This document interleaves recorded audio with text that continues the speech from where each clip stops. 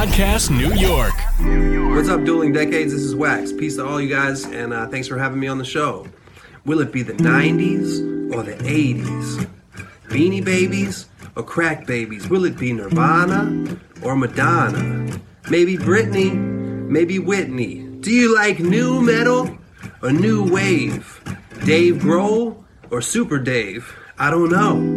But now the battle begins. Dueling Decades.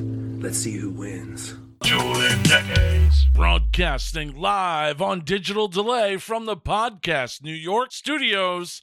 It's another all-new Dueling Decades, the adult-only retro game show where the decades battle for supremacy because it's your history.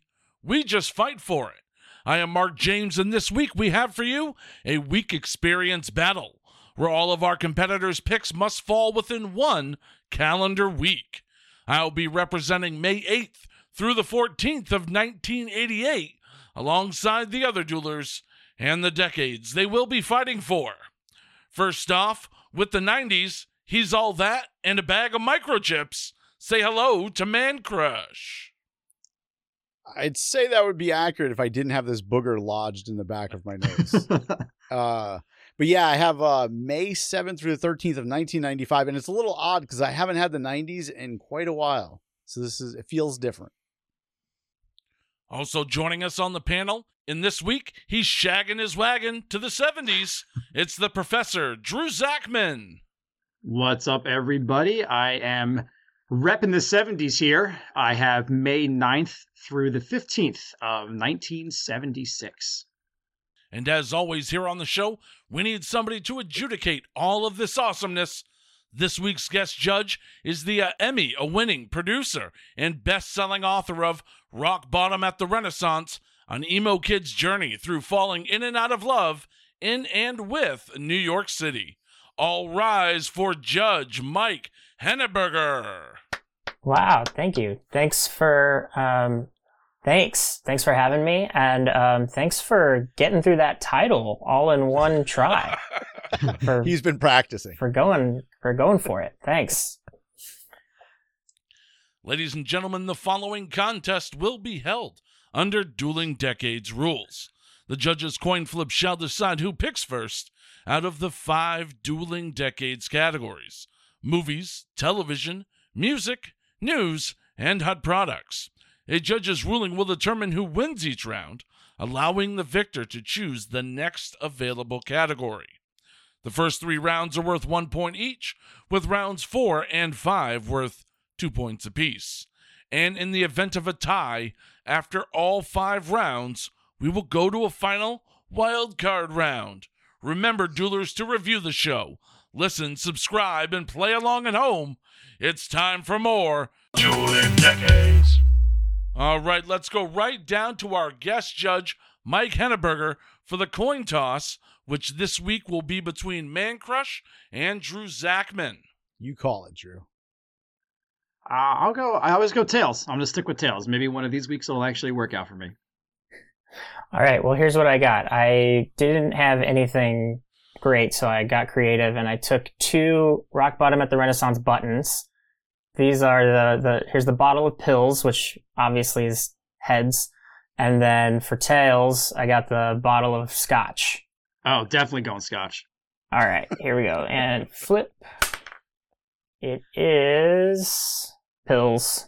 See? Oh, all right, Man Crush, you won the coin toss, and you get to select our first category.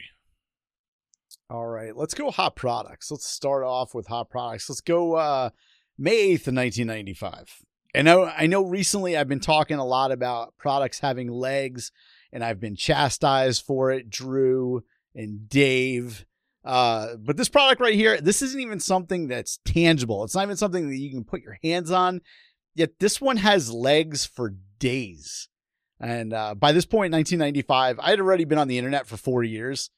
And during those previous 4 years, this barely existed. So it's strange to think about like going on the internet and not seeing ads in your face at every turn. However, in 1995, it was strange for me to see ads on the internet because up until the mid 90s, unless you were on like AOL or Prodigy or like one of those other services that had like a graphical user interface, mostly everything was text-based. So it was super rare to see an ad.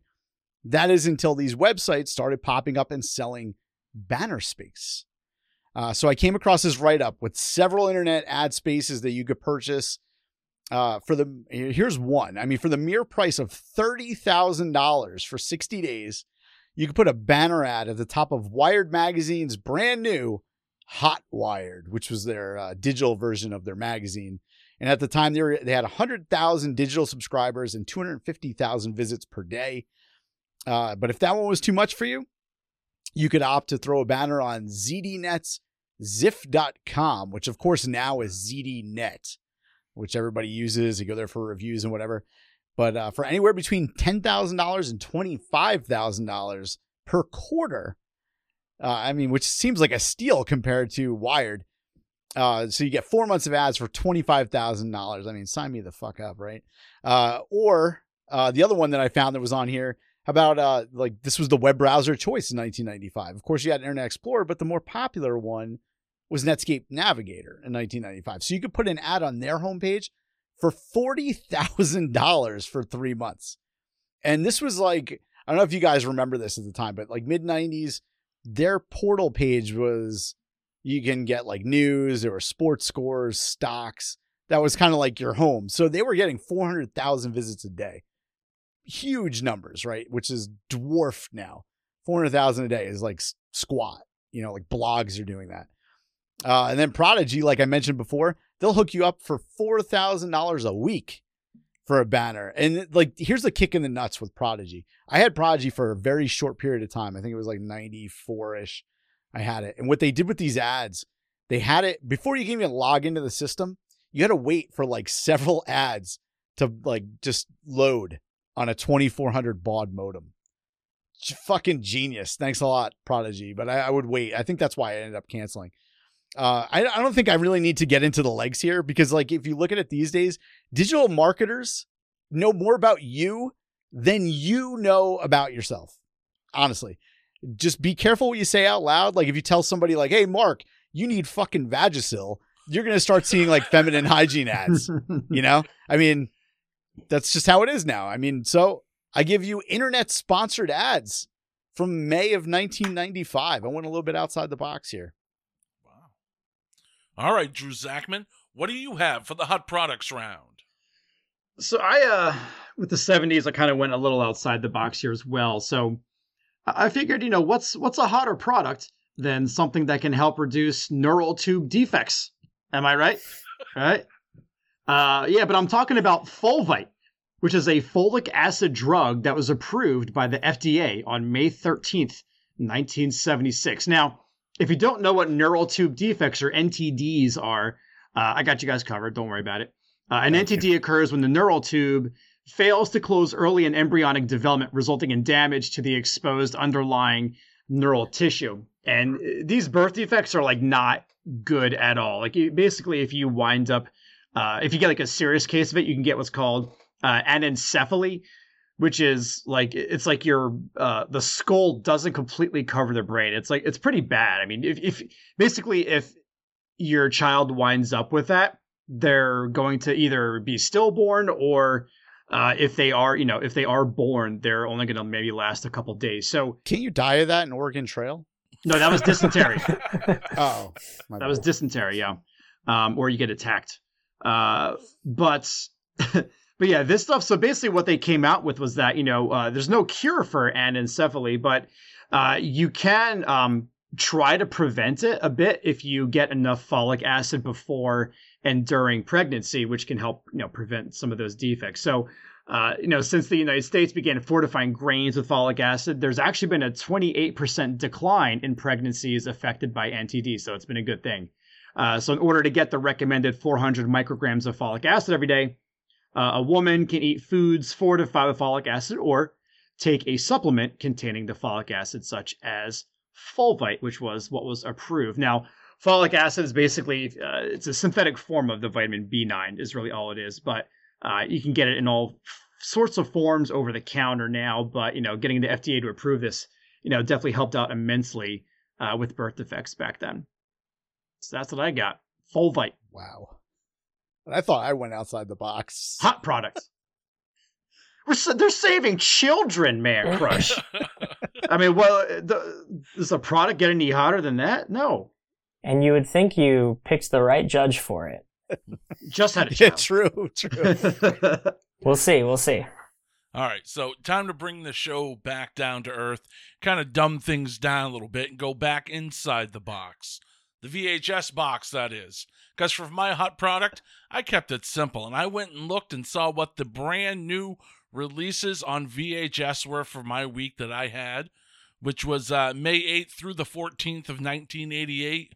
And I found an article in the Evening Sun out of Baltimore, Maryland, May 12th, 1988, and says new video releases include Baby Boom and this movie, the movie I selected, which is The Running Man from Vestron Video, which you could own for the low, low price of $89.98. And in case you're wondering, kids, that's $203.12 in 2021.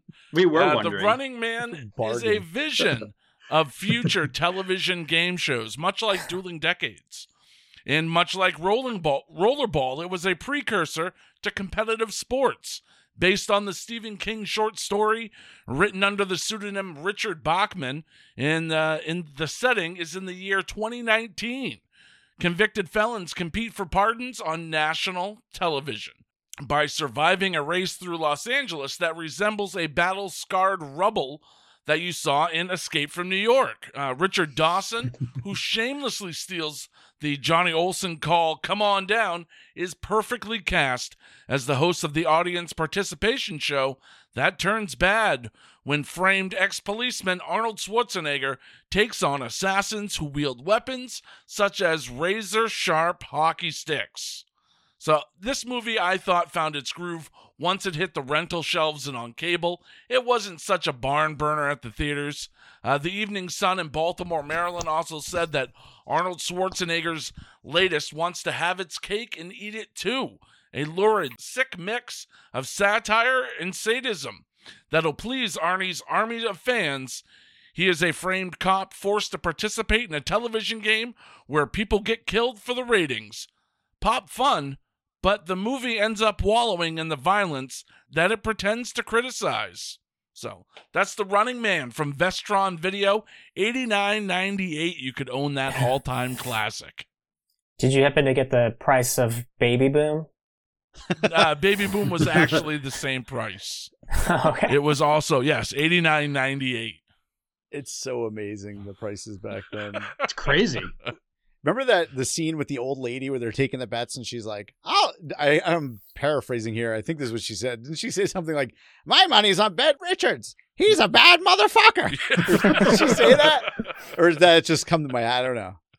It's a great movie. It is. It is a great, Yeah. It's a fun movie, but it's dark. That's what it's like. It takes a dark subject and makes it fun. I feel like I heard they were rebooting it, but I mean, I hear they're rebooting everything, so. Yeah, it's true. Well, they did. It was called Death Race. Come on. Really? What? That's what it was, a reboot? I never saw it. Oh, no, I was being Never saw Death sarcastic. No, I mean, Oh. Death Race. I was It's like, the same wait, premise. Jason Statham, he wasn't a cop, but he wound up getting framed for murdering his family, and then they put him in prison. And the reason why they, the reason why they brought him there was because he used to be a driver. And so basically they do these like races, and these cars are like pimped out to like no end with like, missiles and shields and stuff. It's pretty crazy. That's actually a reboot of Death Race from the 70s. Correct. Yeah, it was based off the original Death Race movie, but I mean, it's kind of the same premise. And then if you wind up winning, if you had to win like 3 races or some shit like that, they would let him go. I don't think I ever watched that. Yeah, in the original Stephen King short story, The Running Man, it wasn't a disgraced cop. He was forced to go on the game show in order to earn money to get medicine for his sick daughter. It was the only option he had left. It had nothing to do with a disgraced cop. Can he just ask for a raise at work? All right, well, let's throw it down to Mike Henneberger for the ruling on the Hut Products round. All right. Yeah. No, these were all good. I love The Running Man. That's such a great movie. And I'm sure it'll get totally ruined if it gets rebooted. But let's see. And I mean, medicine for birth defects. I mean, even though my daughter was born perfect, I can still give that a little credit. But I have to go with the internet ads, even though they're horrible. Just so we can keep saying Vagisil for anyone listening outside of headphones, and serve them some Vagisil ads. I love where your head's at. We're just all episode. That's going to be like the word. It's Vagisil. Not sponsored. Not yet. It's a free plug. It's a free plug. That's right. All right, Man Crush. Well, you pick up the first point in this game. You take control of the board. What category are we going with next, man? Man, this is tough. Mid-90s. Let's go. Fuck it. Let's just go movies. We'll go movies here. May 12th, 1995. And, 26 years ago today, this Tony Scott, Jerry Bruckheimer classic was released to theaters. And if you go over to our Facebook every single day, www.facebook.com/Dueling Decades, we release movies that came out in the 80s and 90s are all in one post. Usually we cherry pick the 6 that we like, and we put them up there. And this movie was actually on that list today. So coincidentally, this is one of those movies though where the movie was a monster hit when it came out, and nowadays we don't really hear much about it. We talked about this on the show before. This movie, I think they played on TBS or TNT a lot. So I think that's the only time I ever hear about it. But it always fascinates me with movies like these. They're huge hits, big time money makers at the time. And then they just kind of like fade out over time. And in spite of that, like I initially had like a little bit of apprehension with this pick because I didn't think I would like this movie because I didn't even remember much of it anymore.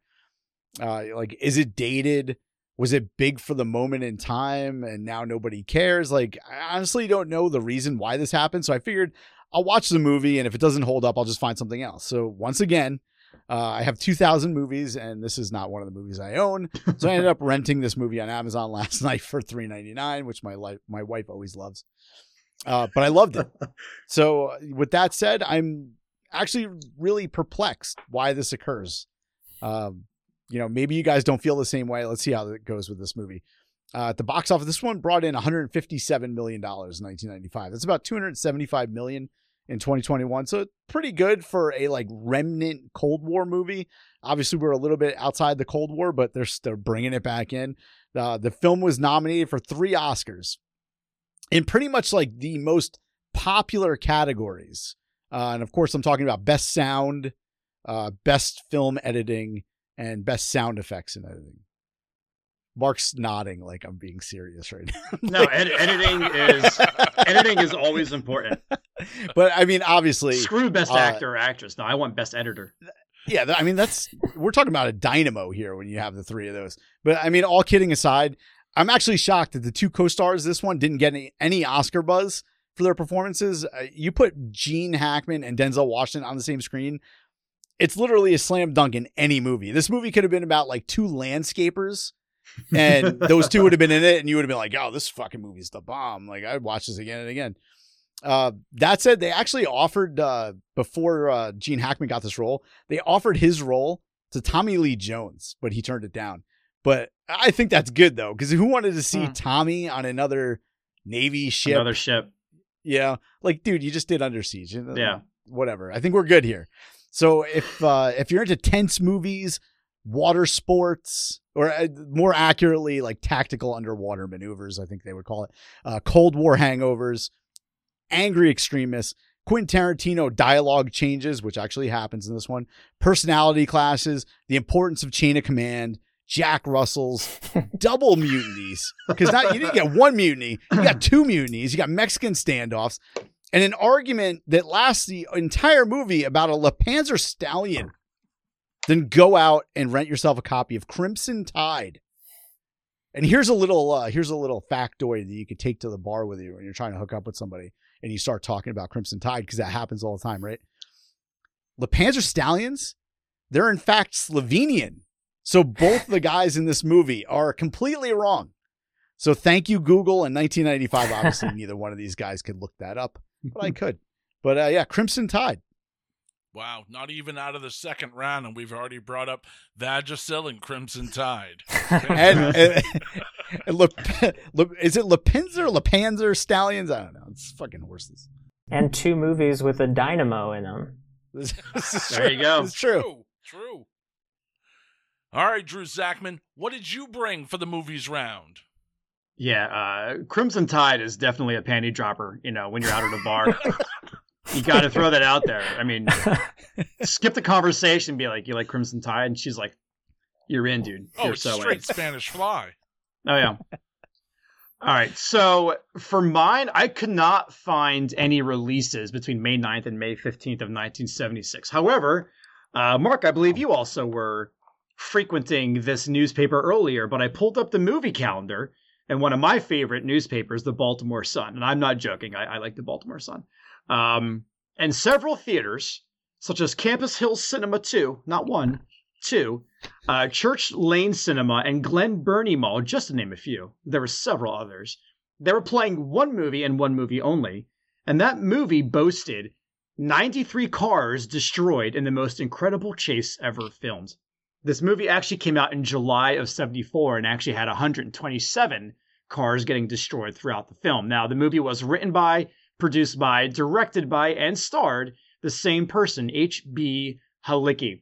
Now, if you're not sure what film I'm talking about, perhaps this tagline will give it away. You can lock your car, but if he wants it, it's gone in 60 seconds. So that's what I'm talking about. And interestingly enough, I started digging into Halicki. It sounds interesting that this guy did like everything by himself. Turns out the guy married Denise Shakarian just before filming the 1989 sequel, Gone in 60 Seconds 2, where they would wind up both starring in that. Halicki, who was also a stuntman, was tragically killed during the filming of the sequel, but after his death, Shakarian began dating, and I think was even engaged, to some fancy lawyer named Robert Kardashian, who raised some of the dumbest dipshits in the world. And speaking of car chases, Robert Kardashian represented some guy who was in probably the most infamous car chase ever, albeit they were going to posted speed limits, if not a little bit slower, but still. And Robert and Denise were third cousins. So, yuck. But yeah, eventually this flick would spawn a 2000 remake with Mr. Nicolas Cage, and is actually one of the best movies ever made, and I don't care what anybody says. So I'm going with Gone in 60 Seconds, as it was in movie theaters during that time. Wow. So there was not one movie that was released during that week. Wow. No. And I checked a couple spots and I couldn't find anything that was released, because like sometimes like the dates online might be off by a couple days. And so I went into like each of those movies. I went on IMDb, Wikipedia. I went to like a couple different spots and I couldn't find anything that was, which is weird because like it's May, like it's summertime. You figure they'd be having some movies come out, but nothing. Did you go to newspapers.com? Well, yeah, that's where I found the Baltimore Sun. Wow. And there wasn't, man, if it went to that point, I probably would have found a porn that was released. No, I didn't research those. But how do you pick? Oh, dude, you just go with like, remember, it was last year. I forgot what I had. I think it was the 70s as well. It was when Jamie Kennedy was on, and it was a worst of episode. And I went with some porno. There was about some chick that killed herself at the end. It was like, oh my God. Jeez. What's worse than that? Yeah, I think I won that round too. I forgot what it was called. Are you kink shaming? I actually watched it for research. Yeah. Well, I'll tell you what. I mean, if you're talking about porn, I had no idea who this Denise Shakarian is. Just Google her, and she probably would be in a porn based on the pictures I saw. So, I thought you were going to say she got married to Nicolas Cage. I thought that's where you were headed. That's where I thought you were going too. Yeah. Probably. I mean, he's been married once or 17 times, so who knows? But she was actually involved in the 2000 remake. So there you go. All right. Wow. All right, guys. So for my movie selection, we're going to go to May 13th. 1988, and we get the release of a movie that the favorably mentioned in the last episode, Bruce Campbell, has gone on to admit that he only did this movie because he needed the money, and it's the least favorite of every film that he's ever done. So we're going to go over to the Daily News, May 18th, 1988, where the headline reads, "Bodies to the left of us, bodies to the right. You have the right to remain violent in Maniac Cop." A prolific movie maverick Larry Cohen again displays his patent flair for taking the simple but solid premise and cleverly exploiting every story hook and with it, style. The premise here involves a mysterious killer cop played by the hulking Robert Zadar. I don't know if I've ever heard Robert Zadar described as hulking before, but he's hulking in that movie. Did you see the shower scene? yeah. I don't know. I feel like that word should be used more, by the way, like in our regular vernacular. I feel like we got to start throwing that around more. Vagisil. Go ahead. So the hulking Robert Zadar is rapidly reducing Gotham's law-abiding population via his nocturnal slaughter habits. So frightened citizens respond by killing innocent cops while, Maniac Cop is out there on the loose on a killing spree. The result boasts a higher body count than the latest Friday the 13th movie, which was also released at the same time and was in the theaters. So, of course, naturally, I had to go with the one that has the highest body count. So I went with Maniac Cop. Despite the modest budget and occasionally slapdish direction of genre flicks currently unspooling, Maniac Cop ranks among New York's finest, the review says. Now, the modest budget they talk about was about $1.1 million. Now, it grossed just over half of that. But again, this is one of those movies that found its legs in the aftermarket, on cable, on TV, in the drive-ins, and in VHS rental stores. So that's what I got for my movie selection. May 13th, 1988, it's Maniac Cop.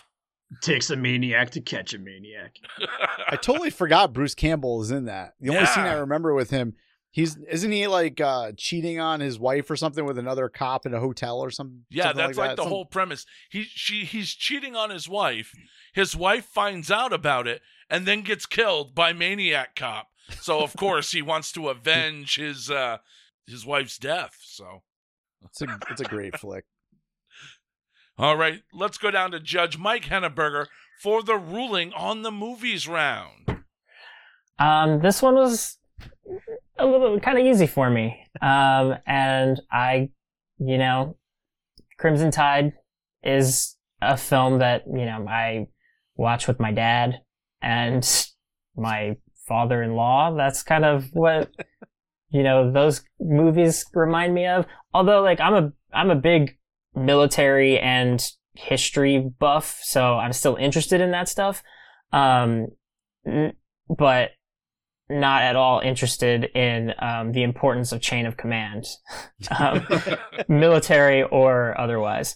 It's probably why I didn't do well in the military, or with my dad, who was 20 years Navy. Maybe there's just a lot of stuff I need to unpack when it comes to those kinds of movies. Your next book. Yeah, exactly. And I'm sorry, I should be more familiar with Maniac Cop. I know of it. I have not seen it, so I can't pick Maniac Cop. And Drew, you don't got to defend yourself. I think Gone in 60 Seconds is one of the best movies ever. So I got to go with Gone in 60 Seconds because it gave us the reboot of Gone in 60 Seconds. See, it had legs. Oh, you're not allowed to use it. You chastising son of a bitch. All right, Drew Zachman, you pick up a point. You tie up this game heading into our final 1-point round. You get control of the board. What category are we going with next? All right, I'm going to do TV.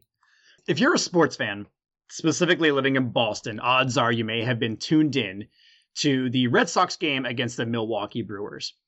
Maybe not, though, given the Red Sox were 9-15 at the time and Milwaukee was 10-11, so not exactly a battle of first-place powerhouses. Now, while the teams weren't doing well, there was no shortage of all-star talent here. Milwaukee had a young Robin Yount, as well as some guy named Hank Aaron, two Hall of Famers right there. And Boston had Carl Yastrzemski and Carlton Fisk, 2 more Hall of Famers, and also Dwight Evans, who should be in the Hall. I honestly don't know why he's not, but still some good talent there. Records weren't showing it. Terrible pitching on both sides, basically. But this game in particular was not about the offense. It was, in fact, about the pitching. Now, Boston jumped out to an early 1-0 lead in the bottom of the first before Milwaukee tied it in the second, and Boston would take the lead for good in the fifth, as the Sox wound up winning 2-1. So a good pitcher's duel here. So, like I said, right, this game is about the pitching. Milwaukee's Pete Broberg took the loss, while Jim Willoughby for Boston earned the save. But Boston's starting pitcher, well, he threw 6 in the third innings while scattering 5 hits and allowing only 1 earned run. Now, that Boston pitcher would only pitch in the majors until the end of the 1978 season. And while his career ERA of 5.05 might not look like much, he certainly provided some stiff competition. During his 1977 season with Seattle, he threw 3 complete games, proving he could last all night. He did give up a few home runs in his career, 61 to be exact, so he did get spanked around a bit. But on May 14th, 1976, one pitcher was a head above the rest, and that pitcher was Dick Pole. There we go. Nice. May 14th, 1976, we got to watch Dick Pole pitch well against the Brewers.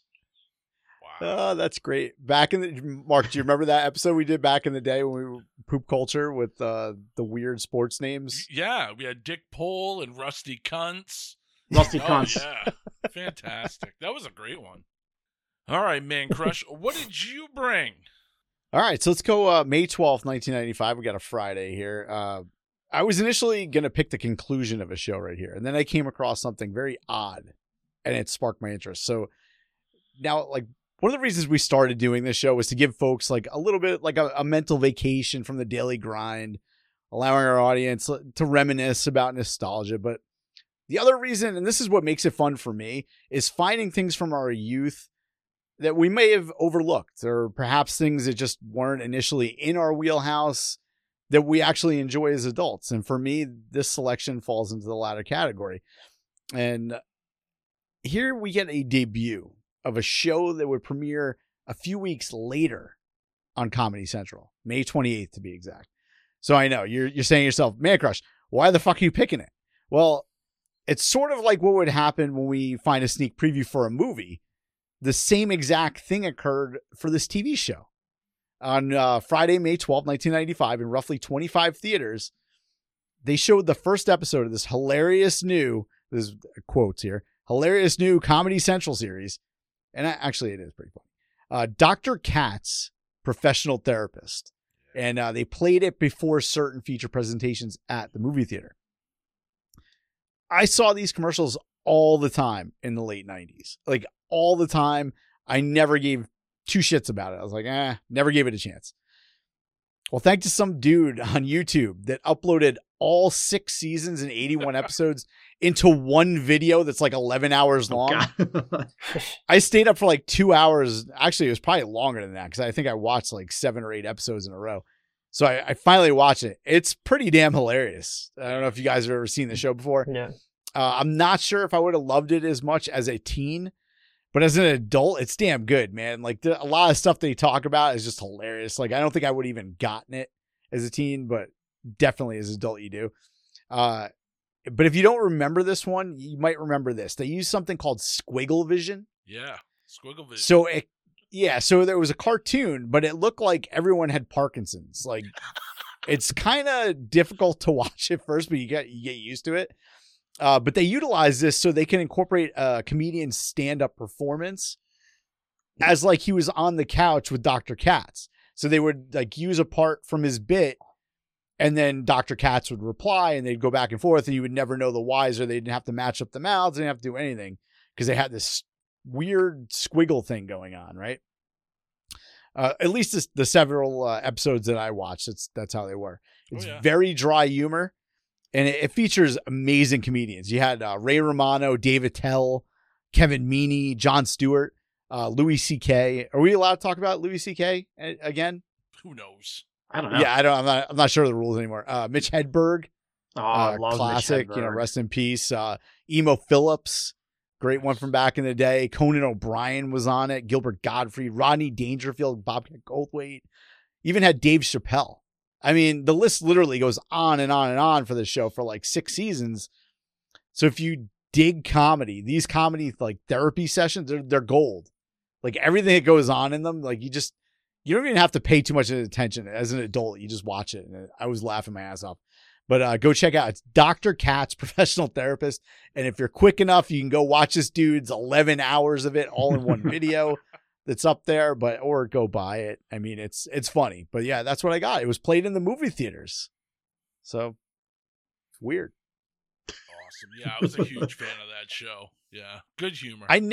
Do you watched it back then? Yeah, I watched it when it originally came out. I haven't seen it since, but it was. I wish I did. It was a fantastic show. Oh, it's so funny. Him dealing with his son, Yeah. who's like just dumb as shit. Oh, it's great. And I haven't worked at Comedy Central for about 6 years, so not saying this for them, it's for the audience. But supposedly the Comedy Central app has everything that's ever been on Comedy Central. So no shit. You might be able to find it on there too. And it'll probably be better quality because the ones that are on YouTube, they're all ripped from VHS. Yeah, Like if it's on there, I don't know how far they have some really old stuff on there, but I don't know if that's And they on brought it back a couple times, so they might have like the older stuff or the newer stuff because I think I might have seen like 2007 or something, somewhere around there they had brought it back, so they might have it. Definitely check it out. It's funny. If for older people, I'm 43. I watch it now, and a lot of stuff's relatable. So. Yeah. All right, guys. So I found my television selection in the primetime highlights section of the Orlando Sentinel, May 14th, 1988, and where the headline read, "An ocean of talent is on hand for Atlantic Records 40th Bash. Atlantic Records 40th anniversary. It's only rock and roll. A 4-hour celebration spotlighting performances by top rock, jazz, rhythm, and blues artists spanning the label's 4-decade history. Will be televised at 8 tonight on Home Box Office. The program will originate live from New York City's Madison Square Garden. Among the Atlantic artists scheduled to perform on the show are The Average White Band, The Bee Gees, Phil Collins, Mick Jagger, Genesis, The Manhattan Transfer, Herbie Mann, The Rascals, New Shoes, Michael Hutchence of INXS, Iron Butterfly, Benny King, Debbie Gibson, The Coasters, Robert Plant, Keith Richards, Crosby, Stills and Nash, Vanilla Fudge, and yes, and the article completely forgets the headliner of the act, the reunion of Led Zeppelin, John Paul Jones, Jimmy Page, and Robert Plant with Jason Bonham on drums. From that night from them, we heard Kashmir, Heartbreaker, Whole Lotta Love, Misty Mountain Hop, and of course, Stairway to Heaven. Now, there were some non-music guests there as well. That included Bill Murray, Lisa Bonet, and Michael Douglas, and Robert Hayes from Airplane. He served as the guest guide for the special event, offering kind of a backstage look at the concert, and he did some interviews and stuff. So, did he still have his drinking problem during that? Yeah, with all those rock stars, yeah, man, I feel bad for him. So May 14th, 1988, it's Atlantic Records celebrating their 40th anniversary with 4 hours of it on HBO. Now, HBO only covered 4 hours. The concert in itself was over 13. Hot damn. Can I just clarify? Did you call the Bee Gees an average white band? Is that what you said? No. We had the Average White Band and the Bee Gees. Oh, I thought you were starting there, and then you were leading up to Led Zeppelin, which was the above average white band. Correct. Yes. Okay. And where does Vanilla Fudge land in that? They're in the middle. They're all right. They forget, Led Zeppelin, but they include fucking New Shoes. Like, all right, let's toss it down to Mike Henneberger for his verdict on the television round. This was a good one, and it's tough for me because, of course, Dr. Katz, like you said, it's one of those things like I would never have gotten at the age I was when it came out. even though like I've been a huge comedy nerd my whole life, from just our such early memories of watching Saturday Night Live when I probably didn't even get those, But yeah, I'm definitely going to go back and take a look at those because I know how highly regarded it is in the world of comedy. So I'm sure it's going to be amazing, and I'm glad to have something that I can go back to and appreciate now as an adult. And let's see, Dick Pole. I mean, come on, like Dick Pole. That I was leaning towards Dick Pole for a little while. So was he. Not something I do often. But and then Atlantic Records. I got to give them a shout out because they let me use a Death Cab for Cutie song in my audiobook for free. Of course, I needed the Death Cab for Cutie's management's approval on that and the band's, which I got. And that was one of the bands in my audiobook that I was really scared of being able to get. So I went and there's 20 songs in my audiobook, from small punk bands to Jimmy Eat World. But I left Jimmy Eat World and Death Cab for Cutie for last so I could kind of lay on their management and record labels and say like, well, everybody else gave me their music for free. Why are you guys want to be the only ones? So Atlantic Records let me use them. Probably weren't around when that concert happened. But still a great record label. So to make things interesting, I'm going to go with Atlantic Records. All right. You know who wasn't on that guest list? Dick Pole. Shame. He just wasn't written. Yeah, it's good that you brought that up, though. And I was wondering while I was listening to your book with all those bands in there, what would you have done? Because obviously you wrote it with the songs in mind. Yeah. Like, what would you have done if they were like, nah, you can't use it? Well, I was going to... if I couldn't have gotten the Jimmy Eat World songs, I wouldn't have released it. Because for those who don't know, every chapter of the book has a song that goes with it. And it appears as like a soundtrack to what's happening. It's not like an essay about the song. And so the first chapter is a Jimmy Eat World song, and that kind of sets up the format, And so if I couldn't have had that song in there, it wouldn't have made sense. And so I would have just fought. I mean, it took me almost a year to get all the songs cleared because I was that dedicated to having it the way it's supposed to be. And in fact, Universal Music was going to charge me for the Jimmy Eat World songs. And the thing is 50% of the royalties from my book, ebook, and audiobook are going to mental health charities, and artist relief, and tour crew relief charities. So that's a big part of why bands allowed me to use their music for free. And the book is about, mental health struggles, and how music kind of helped me get through that.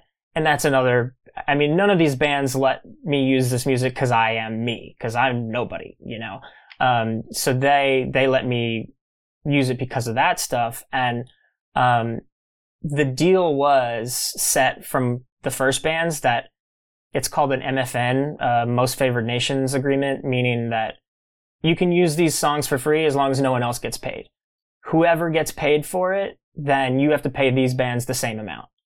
So whoever's like the most favored, that gets applied to everyone else. So if I had to pay one band, I had to pay all of them for publishing and for masters, which would have come out on the price that Universal Music was going to charge me for Jimmy Eat World, which was $125 for 2 Jimmy Eat World songs each. That's such an arbitrary number. Yeah.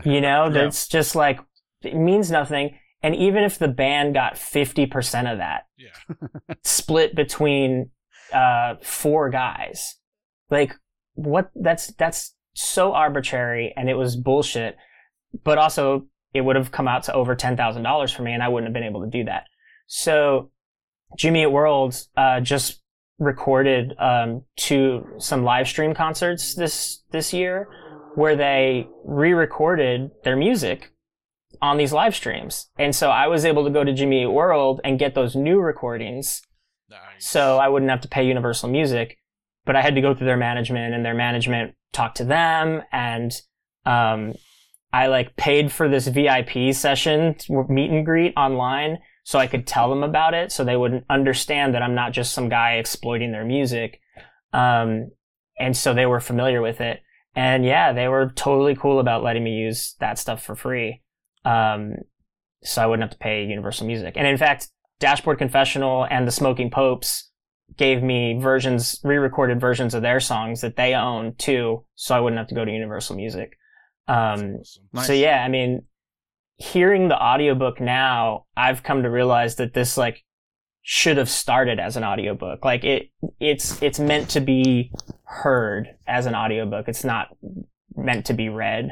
I mean, I feel really great about it and really proud of it as a book, but hearing the audiobook, it like actually puts you in it.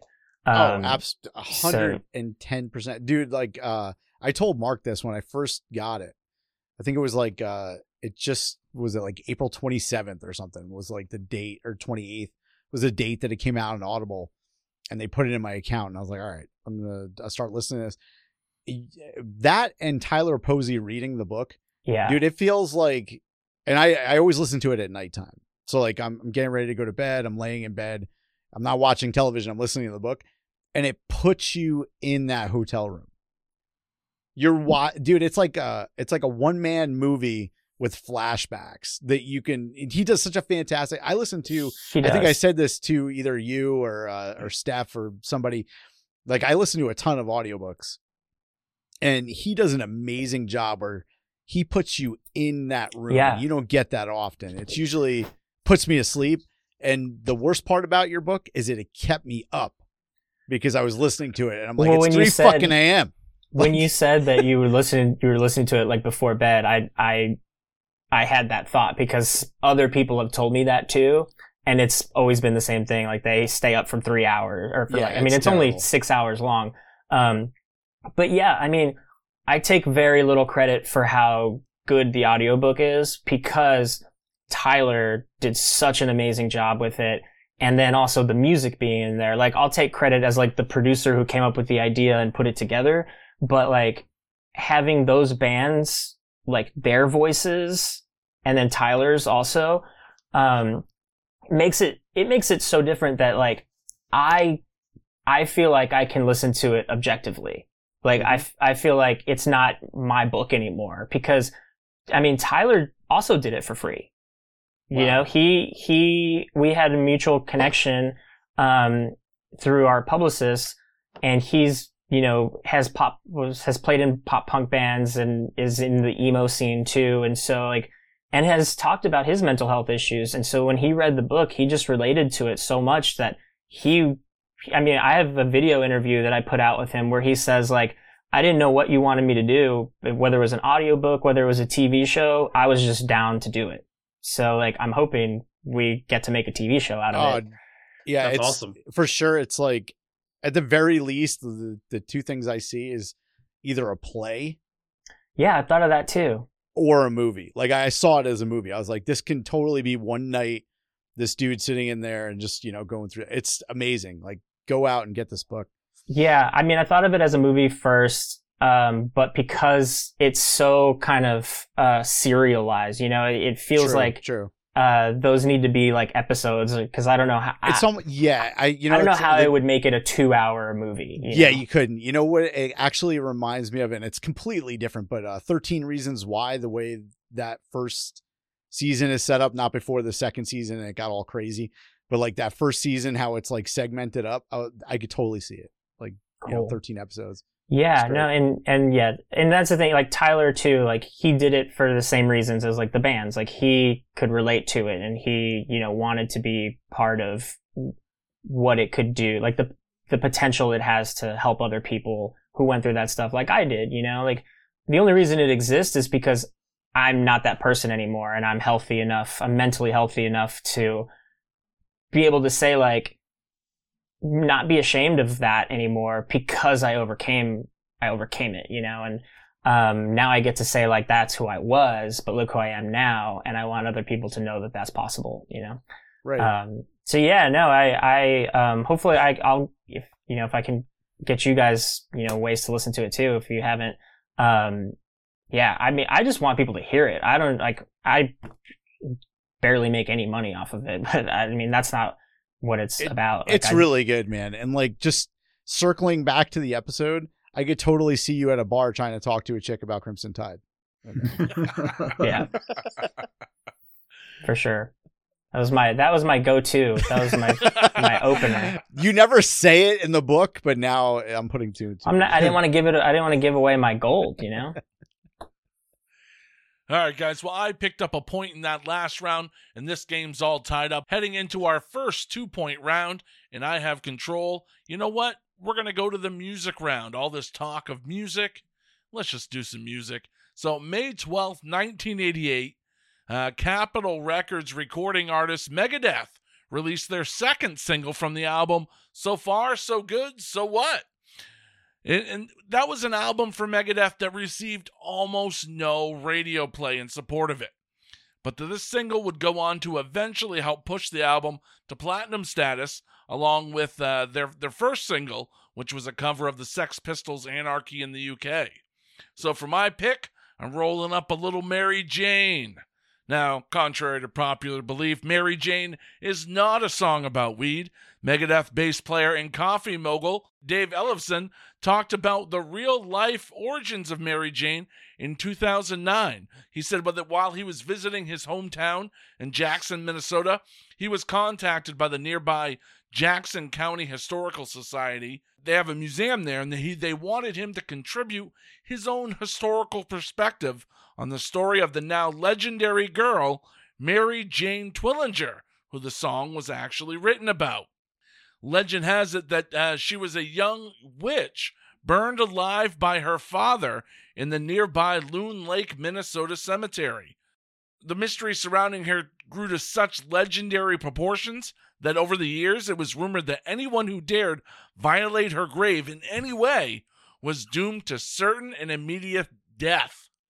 There were even stories of deadly car crashes involving people who got drunk or had some sort of crazy mayhem around her grave, and they thought it was all harmless fun, Ellefson said. So, it's Mary Jane by Megadeth. It was released as a single May 12th, 1988. It's off the album So Far, So Good, So What? Overall, it's a really good track. Kind of an interesting sound for early Megadeth. I think it has kind of more of a prog rock sound. It's a good tune, but it was released in the week I have, so that's what we got. It's Megadeth. All right, Drew Zachman, what did you bring for the music round? All right, so this album was released on May 14th, 1976, and it made an appearance on Rolling Stone's 500 Greatest Albums of All Time. I'm pretty sure loads of cocaine were used to make this, but two songs made the top 40, Last Child and Back in the Saddle. This album also sold over 4 million copies, and it has been stated that this album also influenced bands such as Guns N' Roses, Metallica, and Motley Crue, as well as Nirvana. Kurt Cobain himself said Rocks, which is the album I'm talking about from Aerosmith, was one of the albums he thought was most influential to Nirvana's sound, and he wrote that in his journal in 1993.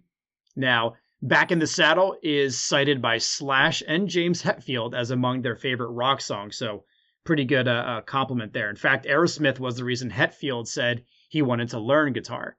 So, pretty awesome. Now, as for Slash, I found this story in Q Magazine. It's pretty awesome, actually, so I'm going to read it to you guys. So Slash says Rocks was the album that inspired him to learn guitar. And that album, it basically changed his life. And Slash said, I was in 7th grade and just going through the whole 78 music thing that was happening for kids, which was like Cheap Trick and the Cars. Anyway, there was this chick that I was going after that was considerably older than me. I'd been trying to be cool enough to take her out and have my way with her. Finally, I sort of weaseled my way into her apartment. So we're hanging out and she put Rocks by Aerosmith on and I was mesmerized by it. It was like the be-all and end-all, best attitude fucking hard rock record. I'd grown up with music, but this was like my record. I must have listened to it about half a dozen times, completely ignored her, and then got on my bike and rode. I was totally in there. I was at least going to get a decent French kiss out of it, and I completely dropped the ball for Aerosmith. And that was that. It's probably one of the records that sums up my taste in hard rock bands to this day. Meanwhile, she's out there somewhere, and I missed it, but it was worth it. So, pretty funny story. So Slash basically gave up a girl so he could go become Slash, essentially.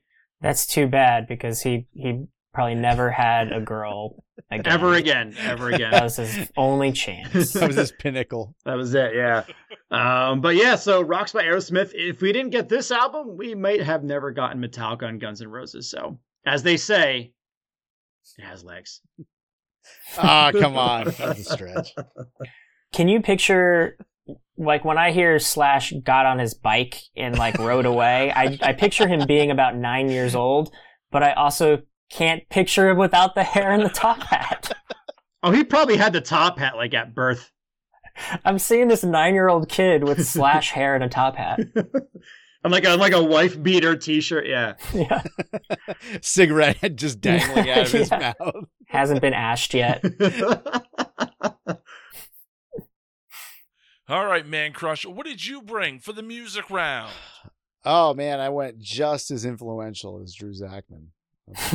Let's go May 13th of 1995. You know what, though? Anytime I see a former guest of ours pop up on any of these lists, I will go back and go a little deeper and do that work so I can make that selection. And these guys, we had these guys on way back in the day. We mentioned Poop Culture before. They were actually guests of ours on Poop Culture. This is probably like 5 years ago, 6 years ago. And this is how fucking awesome these guys were. We had scheduled an interview with them, right? And the week of their interview, their booking agent scheduled them for a show the night of the interview. And like typically when this happens, like we're left to scramble, look for a replacement. It sucks. We get it though. I mean, it happens. These guys work. They're getting paid for a gig. It's important. So that said, it still shafts us pretty hard when this happens. So, but this is what happens. So like these guys, they emailed me and they were like, hey, there was a scheduling snafu. Can we reschedule? And we sent a couple emails back and forth, and neither one of us can come to a mutual date. They either had a show or we had somebody else on. So instead, these guys were like, well, you know what? Why don't we just do the interview from backstage that night? And boom, done deal. They came on, they chatted with us for like an hour backstage. Wow. Was the audio fucking horrendous? Absolutely. Yes. It was. But it was cool as hell. Much respect to those dudes for making that work. Mark was there. He knows exactly where I'm going with this. So this album, it was released in May of 1995. Super, super small pressing. It was done by Piss Off Records. So you know, it was very small. Long gone, sold out. I did find a copy of this on eBay today after I was doing the research, and I almost purchased it. I might by the end of the show. It just depends on how much I drink by the end of the night.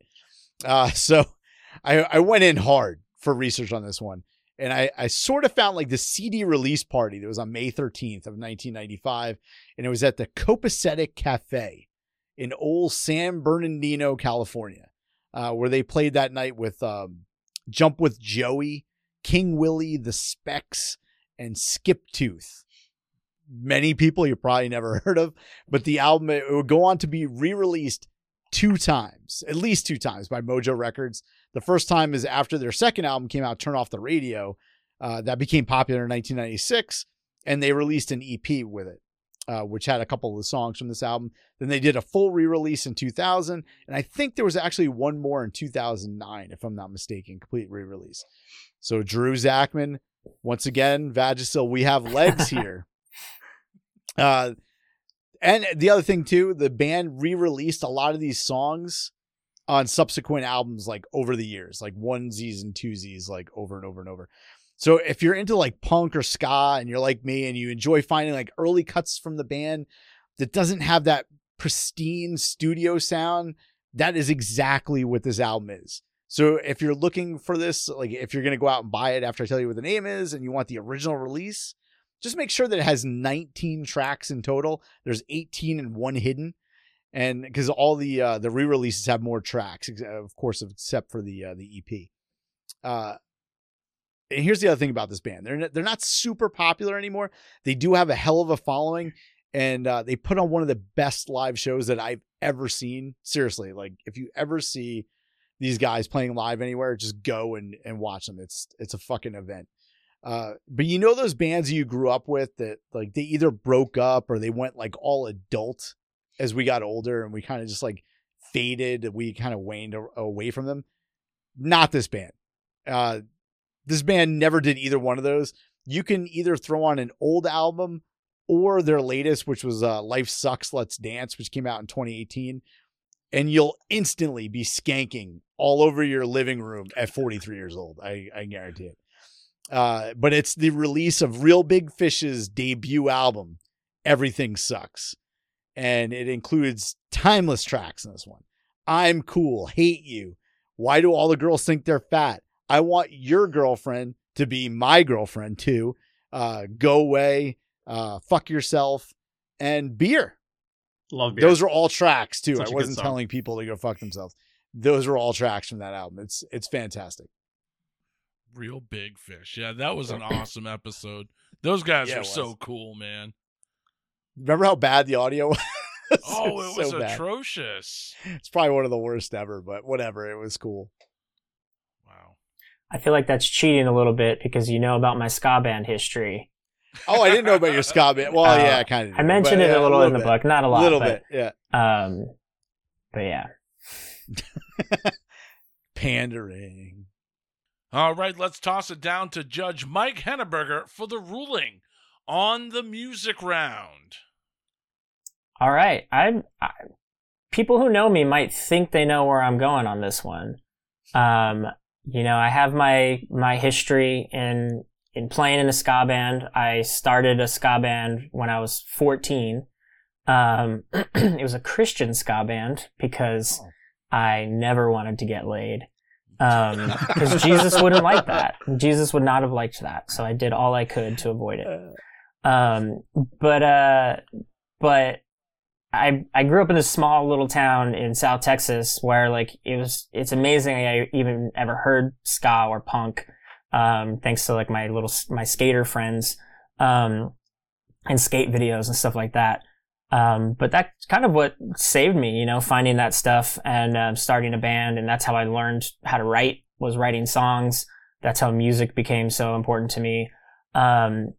And of course that was like, that band started in 97, which was like right around, Real Big Fish hitting the radio, maybe a couple of years later. It was just summer of 96. Okay. When, Yeah. So that album and that band have a special place in my heart, because it, a lot of people always hate when they're like, their ska or punk bands get on the radio or their favorite like indie bands like get popular. But for me, I feel like it validates my taste. It's like all these people are discovering it and liking it, but I knew about it before. So I feel cooler about it. So yeah, that has a special place, too. However, I can't go with it because, when I had my ska band in this small little town, there was a rival ska band, which sounds so stupid and like the nerdiest freaking skank off. Yeah. But all the guys in that band were like marching band musicians, like new music. All of us, like most of us had just picked up instruments, never knew how to play, but we actually knew punk and ska and they didn't. But Real Big Fish was on the radio and all they played were Real Big Fish covers. They didn't even like go through the trouble. Oh no, they knew a couple Sublime covers too. But they weren't a Christian ska band and they played parties and they, drank. And, so like they would make flyers and their band was called Monkeys Doing It. What a bunch of posers. And, they would make flyers that said, Kingsville is my hometown, that said Kingsville's only ska band. Oh. And we had been playing for at least a year longer than them. But after high school, we actually toured the country a couple times and they never did anything. So validated again.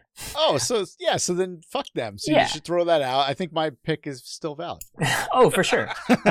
No, and I just saw, I mean, it's been a couple years, but I saw a Real Big Fish at Warped Tour a couple of years before they're Warped so ended. amazing. Yeah, no, I will still watch Real Big Fish every chance I get. Same with like Less Than Jake, and I still love all those bands.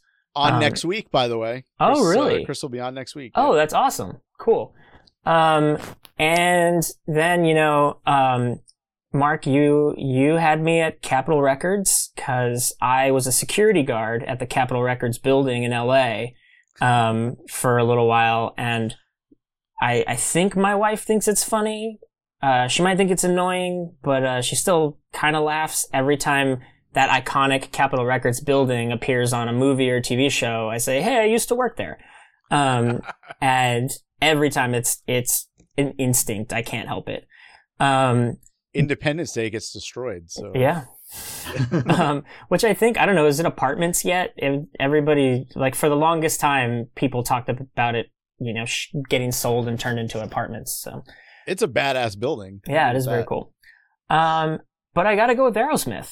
And I'm not even the biggest Aerosmith fan, but I think that's, if it gave us Slash and it gave us all these other, bands, and just for the visual it gave me of 9-year-old Slash riding the bike and blowing his one chance to lose his virginity. His only shot. Yeah. But no, that's definitely, an important record. So yeah, going with Aerosmith. All right. Awesome. Yeah, maybe one day Slash will lose his virginity. One day. Poor Slash. Again. Yeah. For that day. All right, Drew Zachman, you pick up a big 2 points heading into the final round, which is the news round. That means you're in the lead, and you get to decide if you want to defer or if you want to go first. I'll go first here. All right, so for news, I have May 12th, 1976. While sitting alone in his jail cell, Nelson Mandela began writing his life memoir. I had to. I'm sorry. I know. I knew. I was gonna say it if you didn't. Well, you guys already got O.J. Simpson.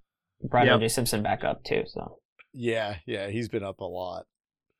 Yeah, no Bill Clinton here either. So May 11th, 1976, there was an amendment to the Federal Election Campaign Act. And basically what wound up happening was there's a case, Buckley versus Vallejo. It was a landmark decision of the U.S. Supreme Court on campaign finance.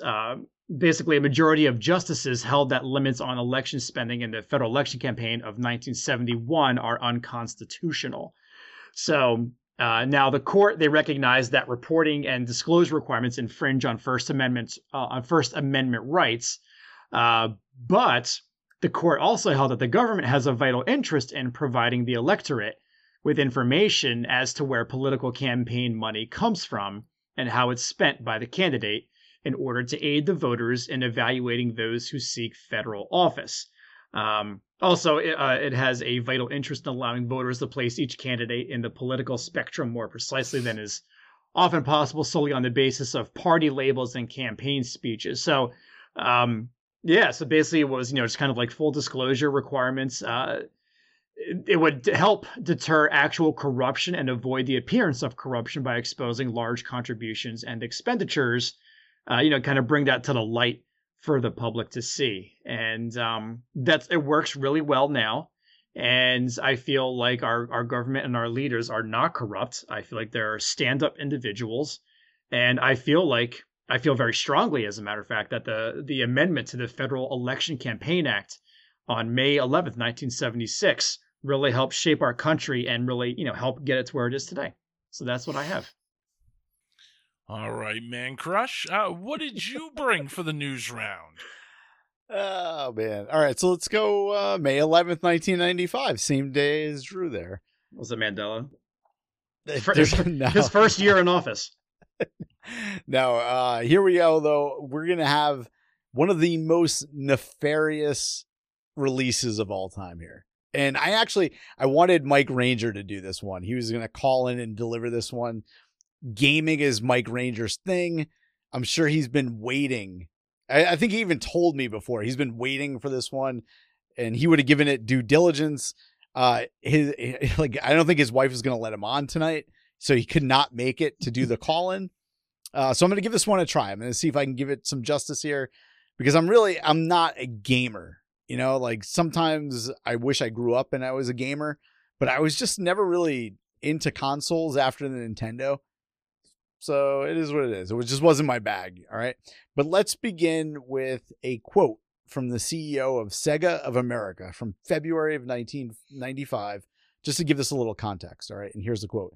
It says, "The magic price point is $300. If your product costs more than $300, then your market is very, very limited." Okay. That's his quote. All right. Initially, the North American release of this product, it was supposed to happen on what Sega was going to call Saturn Day. And that was going to be Saturday, September 2nd, 1995. And that was slated to be 1 week prior to the upstart Sony PlayStation that was being released on September 9th of 1995. And a little interesting bit here, Mike Ranger gave me this one. He was explaining to me how Sony initially went to Sega to work together on some hardware, and Sega of Japan said, hell fucking no. Like, what do these dudes know about making games? They make TVs. So then they said no, and then they doubled down on just killing the PlayStation before it got started. So Tom Kalinske, the same guy that I gave you that quote from before of Sega of America, he announced at E3, which is the Electronic Entertainment Expo that they had on May 11th, 1995, that instead of waiting until Saturn Day, which is the worst name ever, they were just going to go ahead and start selling the Sega Saturn right now. As soon as he was done talking, we're selling it. It's coming out.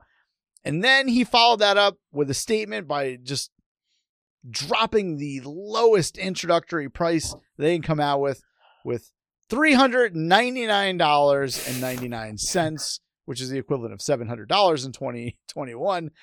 And like, bro, like I kind of remember you just saying in February that $300 was that, like, wasn't that the top off? Like, huh? Anyway, so he says that several hours later, I don't know if you guys have ever seen this before, but it's epic. If you've never seen it, go look it up on YouTube. Steve Race, he's the head of PlayStation America. He walks up to the podium at E3. It's like their time to talk. He goes up there and just goes, make believe I'm walk up. $299. Drops the fucking mic, leaves the building. And that's it. He's $100 less. And since like Sega launched early without any real notice, there were only 30,000 units that had been sent to select retailers, right? And even though they had this 4-month head start, they created a hardware shortage by themselves. But like people just couldn't even get their hands on these Sega Saturns because there's only 30,000 of them for those 4 months. And since they basically sold those 30,000 units to Toys R Us, it pissed off all the other retailers. So in spite of that, there were several big toy store chains like KB Toys, for instance, that refused to even carry the Sega Saturn when it was back in stock. Once the hardware shortage was over. And on top of that, all the game companies that were prepared for a September release, they didn't have any games to sell for the Sega Saturn. So if you were one of the lucky people or not so lucky to buy it in May or over that summer, you didn't even have any games to play for the Sega Saturn. So anyhow, Kalinske, he was out of Sega by the next year. By like next summer, he was ousted. By that summer, actually by the summer of 97, Sega was down to a 12% market share. Now, if you remember, it was like the Sega Genesis and NES for years leading up to this. So they had a decent market share. Now they had 12% of that US market gone. And they're like, what systems are they making these days? And where is freaking Sony? Like, where's Sony at now? And where are these guys? It wasn't all that bad for them. The Saturn still kicked ass in Japan, is what Mike told me. He said the system was actually very good, but it was just a flaming dumpster fire in the United States because 2 moronic decisions: early release and it was too expensive. So I give you the release of the Sega Saturn and everything that unfolded after that. Wow. Yeah. That's unbelievable. Talk about legs, Oh, Drew yeah, Zachman. totally. Or lack thereof. Yeah. All right. So for my news selection, I actually found it in the Sports People section of the Courier Journal from Louisville, Kentucky, May 13th, 1988, where the headline reads, "You can't give these things away." Heavyweight champion Mike Tyson says he's had nothing but bad luck and accidents with his $183,000 Bentley convertible. And the car has brought more bad luck to two Port Authority of New York policemen who he tried to give it to. Tyson and his wife, actress Robin Givens, were involved in a minor accident Sunday morning near the Manhattan entrance of the Holland Tunnel. When the two officers, whose names have not been released, offered to give Tyson some assistance, Tyson told them, "You guys can just take the car and keep it." The officers then drove the car to a private garage in New Jersey, where it stayed until the commander of the Holland Tunnel Police Detail heard about the incident. Detectives then took the car and returned it to the company that handles Mike Tyson's business interests. "I got real problems with this behavior," said the Port Authority police superintendent. "The main difficulty is that we had to ask the officers. We shouldn't have to do that about the situation. The information should be first and faster." So they didn't tell anybody about this. They just took the Bentley that Mike Tyson gave them and said, "Hey, we'll just park it in the garage and drive it around whenever we want." So, and the other half of this story is that week, Mike Tyson was also in the news for another reason, because later in the week, he decides, you know what? I've had it with living in the United States. I'm going to move to Monaco. So, yeah, that's going to be a thing now to avoid all the taxes and everything. So Mike Tyson gets into a car accident, gives away his Bentley, and decides, yeah, I'm leaving the country. I'm going to go live in Monaco. So that's what I got for news offering. It's a wild week in New York for Mike Tyson. Man, if I had a nickel for every time I moved to Monaco. All right, let's throw it down to Mike Henneberger for the ruling on the news round. Oh man, this one's a little easier for me, I think. I've got more. Yeah, I need to start seeing a weekly therapist instead of monthly because I got triggered on that Sega Saturn thing. I grew up super poor and never had. I think we had a Nintendo and eventually got a Super Nintendo, but not like when it came out. But I had a rich cousin who had every game system when it came out, including the Sega Saturn. And he wasn't always like we didn't always get to like play with it, if he was playing with it. Yeah, that triggered me, man. Sorry. Can't go with Sega Saturn. Well, that's good because I shit all over the Sega Saturn. Yeah, it's true. more of a story for the Sony PlayStation. Yeah. And the same thing for Bentleys, man. He never let me drive his Bentley. No, but solving campaign finance reform, just like Mandela solved racism. That's right. See, I gotta go with that one. all right. Oh, wow. I love it. All right, Drew. That means you run away with this game, picking up another 2 points. Love it. Racking Good them Lord. up. Was that 5 points? What do you have? That was a beatdown. I think this is a record for me, actually. So, Mike, wow. thank you, sir. Sure. Good Lord. Good job. That's because Mike tried to keep it interesting in round 3. Dude, thank you so much for coming on. Tell everybody where they can find the book and everything about it. Oh yeah, well thanks for having me, man. This is a lot of fun. I've enjoyed listening, and I'm glad Steph brought this up, so thanks to her too for introducing us. It was a weird thing, and she threw out a name. I was like, yeah, we like getting different people on. It's cool getting different perspectives, and I got to listen to the book, and I love the book. So well, yeah, and I mean, as you can tell from the book too, there's no shortage of pop culture references in it. So I'm I mean, any useful information I once had has been replaced by pop culture knowledge. So, and I mean, that's, you know, one of the reasons I love listening. Now, maybe I'll watch too on YouTube, but, I love learning about pop culture from people who actually, you know, care about it and get excited about it, and do research about it. So yeah, thanks for having me. Hopefully I can come back sometime. Sure, dude. Yeah, I mean, if people want to look for the book, Rock Bottom at the Renaissance, rockbottombook.com. You can find links to buy it wherever. There's paperbacks on Amazon and Barnes & Noble, ebooks, anywhere you can get an ebook. And the audiobook is only on Audible and Apple Books. So I wish there was a way that I could put like just the audiobook format out. Like you just can't put it out as like MP3s, you know, and have people just listen to it that way. And get the like same, you know, like where it'll save your spot like in an audiobook. Yeah, if I could do that, I would just pass it out to people.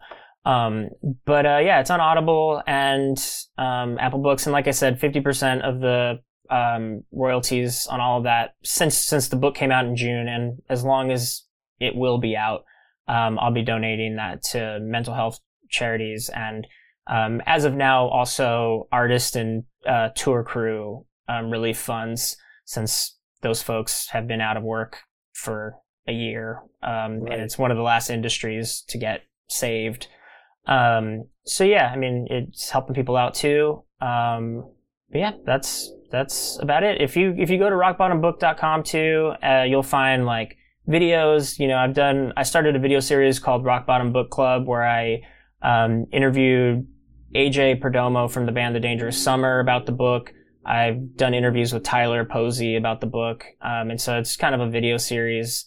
And I have a podcast called, my production company is called Burger Media. It's a burger joint, on all social media, but you can find the A Burger Joint podcast where I put all those interviews and my interviews with bands and stuff. But yeah, I mean, you can find me on social media, Mike Ely Rock everywhere, or A Burger Joint. Dude, I can't believe that nobody's done what you did. And now I think it's going to become a thing. I mean, like where people have the playlists and do the stories with it. Oh, yeah. Well, now Spotify offers that as a feature, that you can do that for podcasting by inserting songs in a playlist. And they do that now. Like, you know how the Spotify makes for you the like those year-end playlists? One of the ones that they made for me this year was like a bunch of my favorite songs and then people giving the backstory behind it all in a playlist. Oh, cool. Yeah, Spotify's done that a lot with like the commentary for albums. Yeah. But yeah, like if you're someone who prefers like a physical book, the paperback copy has QR codes in front, so you can download a playlist on Apple Music or Spotify with every song that's mentioned in the book, not just the ones that are chapter songs. Because, I mean, a lot of people might listen to it who, you know, see emo in the subtitle or see pop punk bands that they know or punk bands that they know in the book. But then I also mention like Dion and the Belmonts, or I also mention Conway Twitty, you know. And so I've been told by a lot of people that they've, you know, discovered new artists from it, which I love because I've worked in music journalism for over a decade. And, you know, that's been a big motivation in my life, is just introducing people to music. So yeah, I mean, I unfortunately don't think enough people have listened to it or bought it for it to be an idea that catches on. Hopefully that'll change soon. And people just need to, like, once they do, man, it's not so much like you guys are talking about like the commentary and everything else. It's your perspective of these songs and how they felt to you. And that changes from person to person. Yeah. But I think at the same time, people will relate with a lot of the stuff that you say in that. Yeah. And, you know, what I tell people too is that, like, it's not a unique story. You know, it's a depressed guy, you know, dealing with heartbreak. The way I tell the story is unique, but people tell me all the time how much they related to it because it's not everybody's unique. story. Well, not it's everybody, everybody's. Everybody, I think, has dealt with heartbreak. Like even Slash, from what we learned today, at the ripe young age of 9. Yeah, Vagisil. Yeah. But yeah. So yeah. I mean, I think it's. I mean, definitely a story that people will relate to, and it's even if you don't, good, because it's the experience I went through and it sucks. So good if you can't relate to it, but it's still a fun ride because of like the music in it and the way that it pops up throughout the story. Right. And like there's a lot of things like when you're talking about staying up all night and having your head just, all these thoughts and you can't go to sleep. Like I think even get away from the darker stuff, like even the lighter stuff, you listen to it and I think a lot of people will be like, oh shit, that happens to me like all the time. Yeah. I'm not the only one this happens to. Like I can't shut this thing off, Yeah. Yeah. And there's something I like that never really comes up in conversations about it is kind of the whole thing that kind of motivated the story was my like being brainwashed by pop culture about the romanticism of New York City. That's kind of what is the foundation of that book. It's why I'm so depressed, and it's why I'm so let down by what I expected to find when I moved to New York. And it's all because of movies and music and books that gave me this idea of what New York was supposed to be. Did you watch Death Wish at all, or you probably should have started a little before my time? But I mean, I still seen it. But yeah, it was a new New York when I moved here. But yeah, and so I think that's something also that people can like relate to is the pop culture side of it. I referenced the Ted Mosby, side of my personality, and Say Anything with John Cusack, and just being this, optimist and hopeless romantic. And I mean, I think a lot of us I feel like people who, listen to this show who are interested in pop culture have that connection to it. We let it, influence the way we think about things. And this book is very much about like how that can go wrong, I guess. Kind of like a manufactured expectation, basically. Yeah, exactly. Yeah. It's done really well. Thanks, it's man. done super well. Like if you have an Audible account, just go on there and get it. Use one of your credits, or I don't know. I've had an Audible account for so long, I don't even know if you can buy stuff on there. Just use a credit, whatever. It's worth it. You know what? It's a great book. And if you don't have an Audible account, if you go to rockbottombook.com, the link, one of the links I have on there is for first-time Audible users to get a 30-day free trial, and you get a free credit with that free trial that you can use on my book, and cancel it after you hear it. I don't care, and if you want to screw with Bezos, that's it. Yeah. Just go use special code Vagisil for 30 days. For an extra 5%, use the code DICKHOLE. Yeah, I mean, you're already going to Amazon to buy your Vagisil, so get while you're there. This is going to backfire on all of us. Yeah, we're all just going to get the ads. Throw it in the cart, man. But no, so you can cancel your Audible account before the 30-day trial, and you won't pay anything. You can just use your credit to llisten to my book. Like that's like I said, all I care is that people hear it, because I think it is that good, from everybody that contributed to make it that good, and I think that's gonna turn into this becoming a TV show, or this, them telling their friends who are gonna buy the copies, whatever. I don't care. I just want people to hear it because I worked so fucking hard on it, man. It's definitely I've never worked harder on anything in my life. And I've never been more proud of anything. And I mean, okay, so maybe my daughter, but I didn't have to work hard for her, but I am proud so far with her. I mean, she's so advanced. Like she's grabbing the bottle already. It's, she gets that from me. So I'm excited about her, of course, but yeah, I worked really hard on this thing, so I just want people to hear it. And one of the cool things, I can't remember if I heard you say this or you said it in the book, like you put the book down for a while, right? Like you yeah, part of it, like stepped away. Yeah, I mean, I started it in 2011, and so it's a memoir of kind of like my first like 4 years in New York.